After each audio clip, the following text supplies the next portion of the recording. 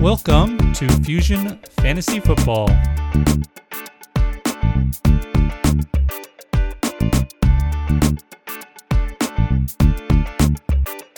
Welcome, everybody. It's Josh.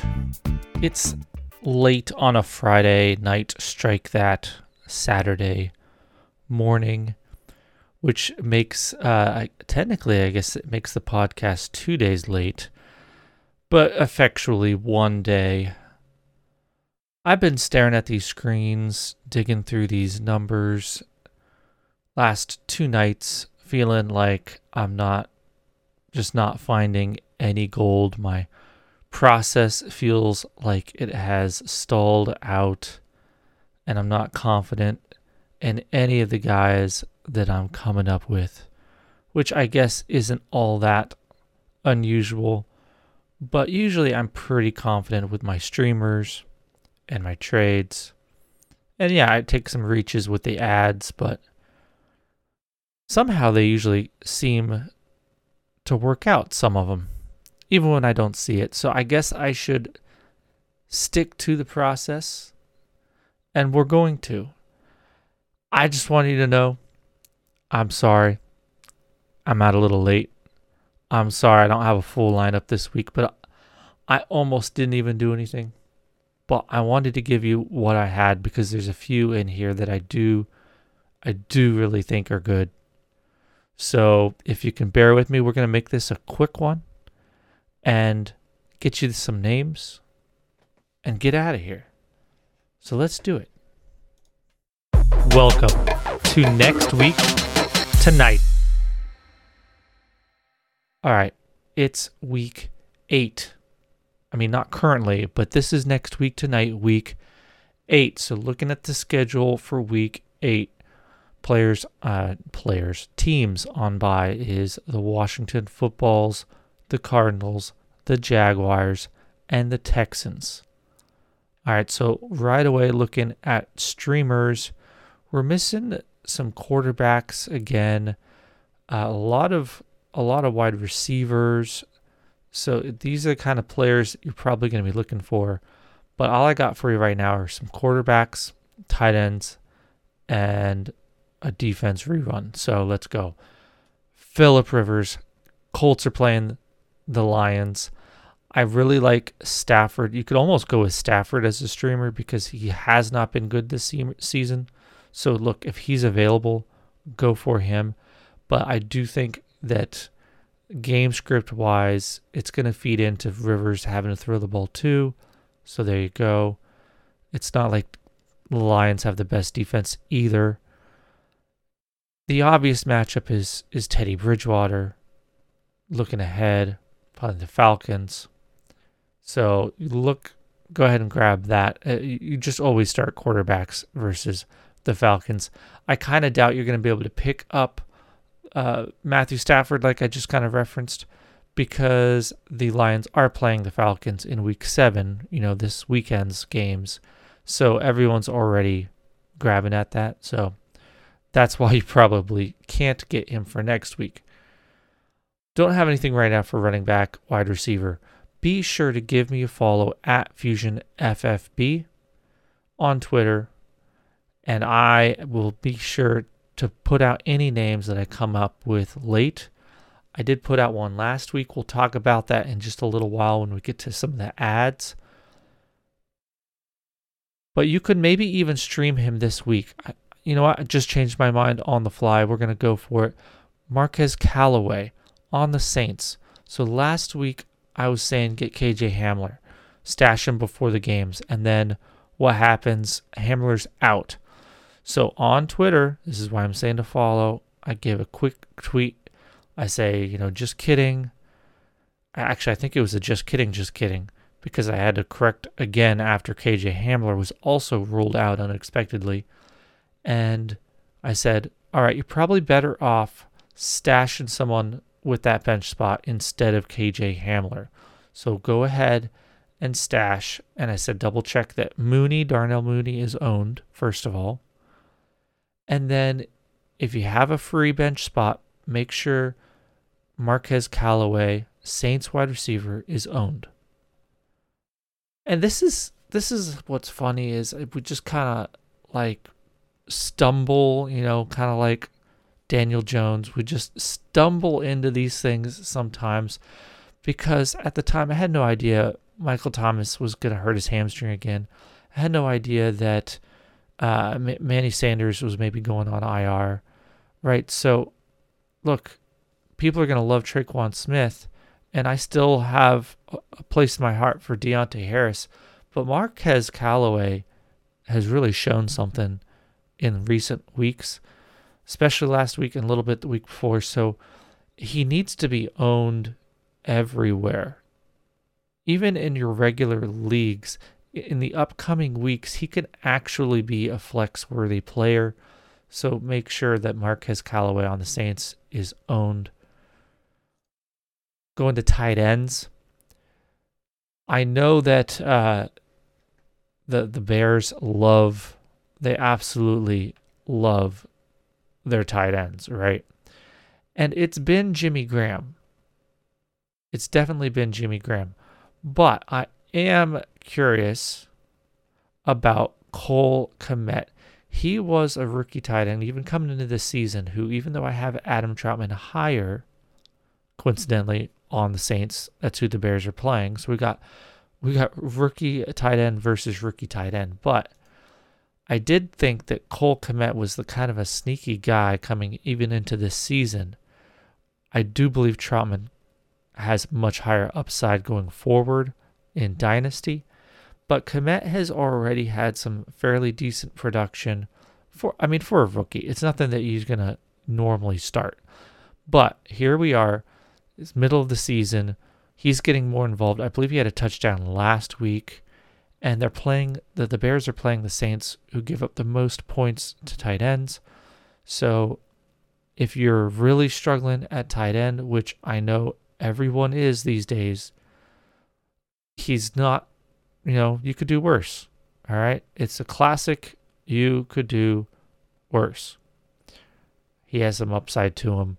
It's kind of the play where you grab him, you start him, he scores points, and maybe you end up holding on to him and he does something for the rest of the season. For defenses, not a lot of great options this week. I really hope you were able to grab last week. You were able to grab like the Packers, because they have another decent matchup this week. It is I wrote it down earlier as a good pick, but I can't really tell you who or what. Okay, it's the Vikings. They're playing the Vikings, and hey, Cousins seems to spot the other teams like 2 interceptions every week, and then somehow still climb back in the game. It might be difficult against Packers. We'll see how they recover from their loss this week. How they'll recover this week from their loss last week. I'm not saying I know what's going to happen in week 7.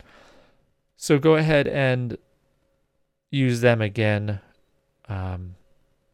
They were my streaming pick for this coming week in week 7. Not a lot of other options there on defenses. Hopefully you saw ahead of time and were able to grab like the Eagles or the Giants defense that played on Thursday, because either of those would have been pretty just a decent starts. Not going to kill you. Probably not going to go off, but hey, Jones is always good for some fumbles, right? Another one here. I'm not sure now if he's going to be maybe even a streaming option come week 8. But tight end Harrison Bryant, Cleveland Browns. Look, we just found out, I believe earlier today, that Austin Hooper had appendicitis. He had to have his appendix removed. So that's, I believe, a couple weeks. Typically, we'll see if they even put him on the short-term 3-week IR. You've already had Landry struggling. Everyone's struggling there. Hooper was the one piece that was starting to come on in the receiving game. So Harrison Bryant's a pretty good-looking tight end, rookie tight end. So I guess this is the week for rookie tight ends. Go ahead, Harrison Bryant. He should be owned. Another running back. This is a funny one because it's a guy who a lot of people were high on a couple of years back. Look, it's the Buccaneers do it to us every year with these running backs, I swear. It's Jeremy McNichols. And he was the guy who was drafted by the Bucs, and then he was released before the season even start. He's bounced around. He had some time with the Niners, if I recall. Now he lands with the Titans, and he's the backup to Derrick Henry now. He's legitimately the backup, not anyone else they drafted, not Darrington Evans, even though there may be some injury reasons for that. But for the time being, Jeremy McNichols is the backup. His opportunity share has increased in the last week's game, week 6. They have the lead, right? They're running out the ball. They were using McNichols a lot. So go ahead and grab Jeremy McNichols, especially if you're in a situation where, he's definitely a take your opponent's a handcuff kind of situation. So go ahead and grab him as someone else's handcuff. I'm not sure he's worth owning if you're the Henry owner, but I suppose if he's out there, he should be owned. Trades. Look, Jonathan Taylor, this is probably the cheapest he's ever going to be again. There's a lot of signs pointing to him improving, getting more and more work. I think they were trying to save him. As they get into some of these games where they're really trying to do something and win, I think we're going to start seeing them really give it to Jonathan Taylor. And I think we're going to start seeing him really figuring it out and clicking and hitting the holes well, getting a feel for the game, getting involved in the passing game. All of these things are increasing. He still is a fantastic, win the league kind of running back, assuming you can get to the playoffs first. But I do think he's a second half guy who's just going to go off. So last chance, go ahead and get him. More tight end talk here. That's what I do a lot of times, I guess. So, and that's where the people are struggling. So I'm going to try and help you out. I think I had it wrong with Gronkowski.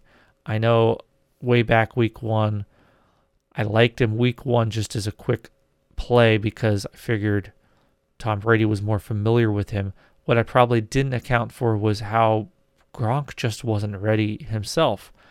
But he's coming along now, and then O.J. Howard is out, other things.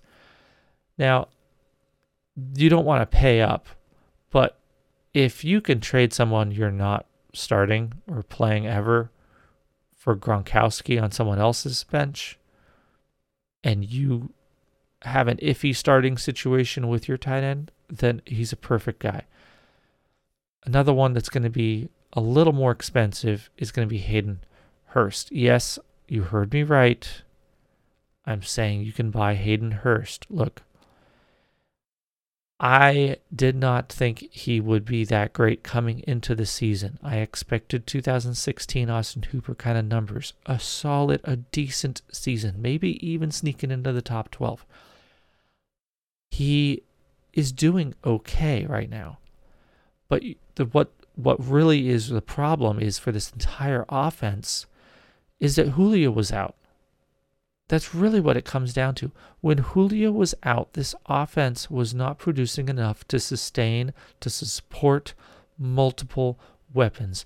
And so that's why you saw big Calvin Ridley games or nothing, right? It's an all or nothing because the tide is low, but the tides come in with Julio Jones, and it's going to raise everybody up. And so I think Hayden Hurst, now that he's had more time on the team, Julio there, I think there's a lot of things that point to him really being able to produce in the second half as a solid tight end. I don't have anything against him being a decent tight end. I was down on the hype, but that doesn't mean he can't be good for the second half of the season. The Jets, of course, their wide receivers are a mess, but Brashard Perriman is back. Crowder is beat up. I'm not sure if he's even going to be playing week 7. So make sure you own make sure Brashad Perriman is owned. Simple as that. Kind of an odd one here. I just wanted to make a note that don't sell, don't trade away Myles Gaskin. I see a lot of people, I think, overthinking it, looking at it and anticipating that he's not going to be as good with Tua there. He's just a guy. He's a jag. He can't keep this up, and so on and so forth.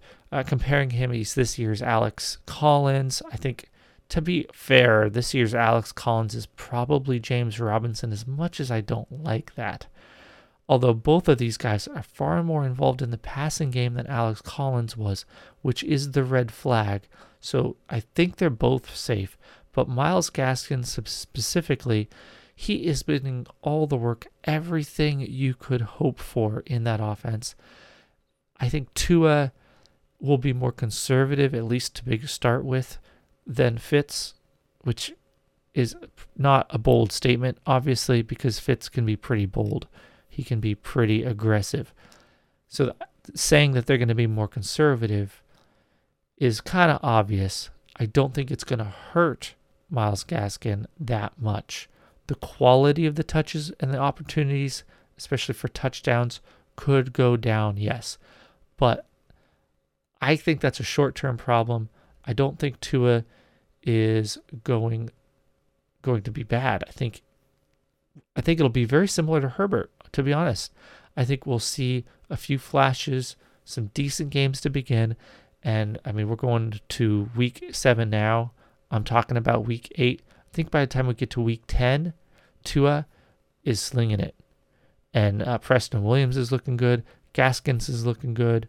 I just think I don't want to believe in the Dolphins, especially as a Patriots fan, but I do like Flores and the coaching staff and everything that they've been doing there, and I just respect it. So go ahead.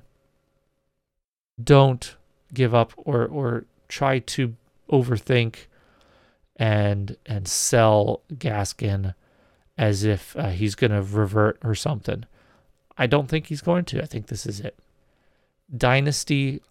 These are some moves that I'm going to be looking more into in the coming weeks, as we're getting to the point where everyone kind of knows whether you're a contender or whether you're tanking. Again, we're talking dynasty here, so I switched over, all right, in case you missed it. So dynasty, I have several teams where I already knew, even coming into the season. I have a couple where I've had to decide whether or not to really not go all in, but really invest in still trying to win. The way that this season is, I think you have a much lower chance of success going in, buying in. And so I kind of would advise against trying to buy in unless you really have a really good team. If you're anywhere in the middle, then, I mean, you don't have to sell everything away. You could still get a hot hand. Your players could still start hitting. But, man, I don't think that there's way more variability going on in the games and the players in week to week that just makes it a lot harder to buy into and convince myself with any kind of certainty that I know that I can do well.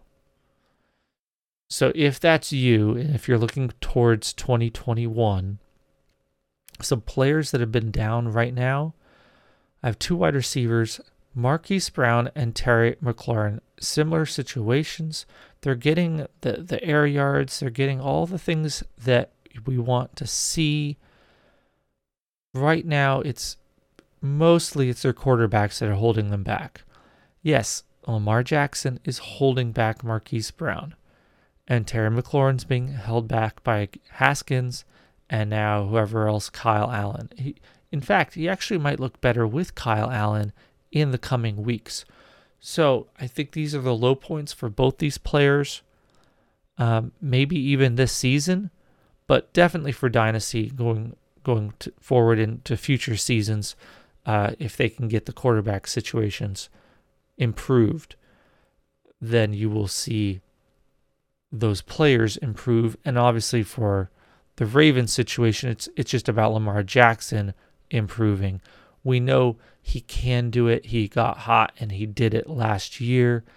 His accuracy has not been there this year. That has always been a bit of concern, but he's done it before, so the hope can be there that he can do it again.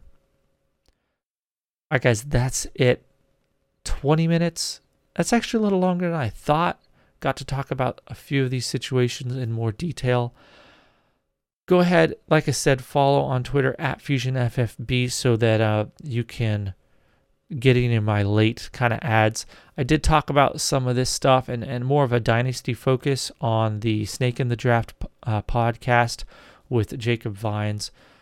So go ahead and check that out. I might, again, if you're on my Twitter, you'll see it.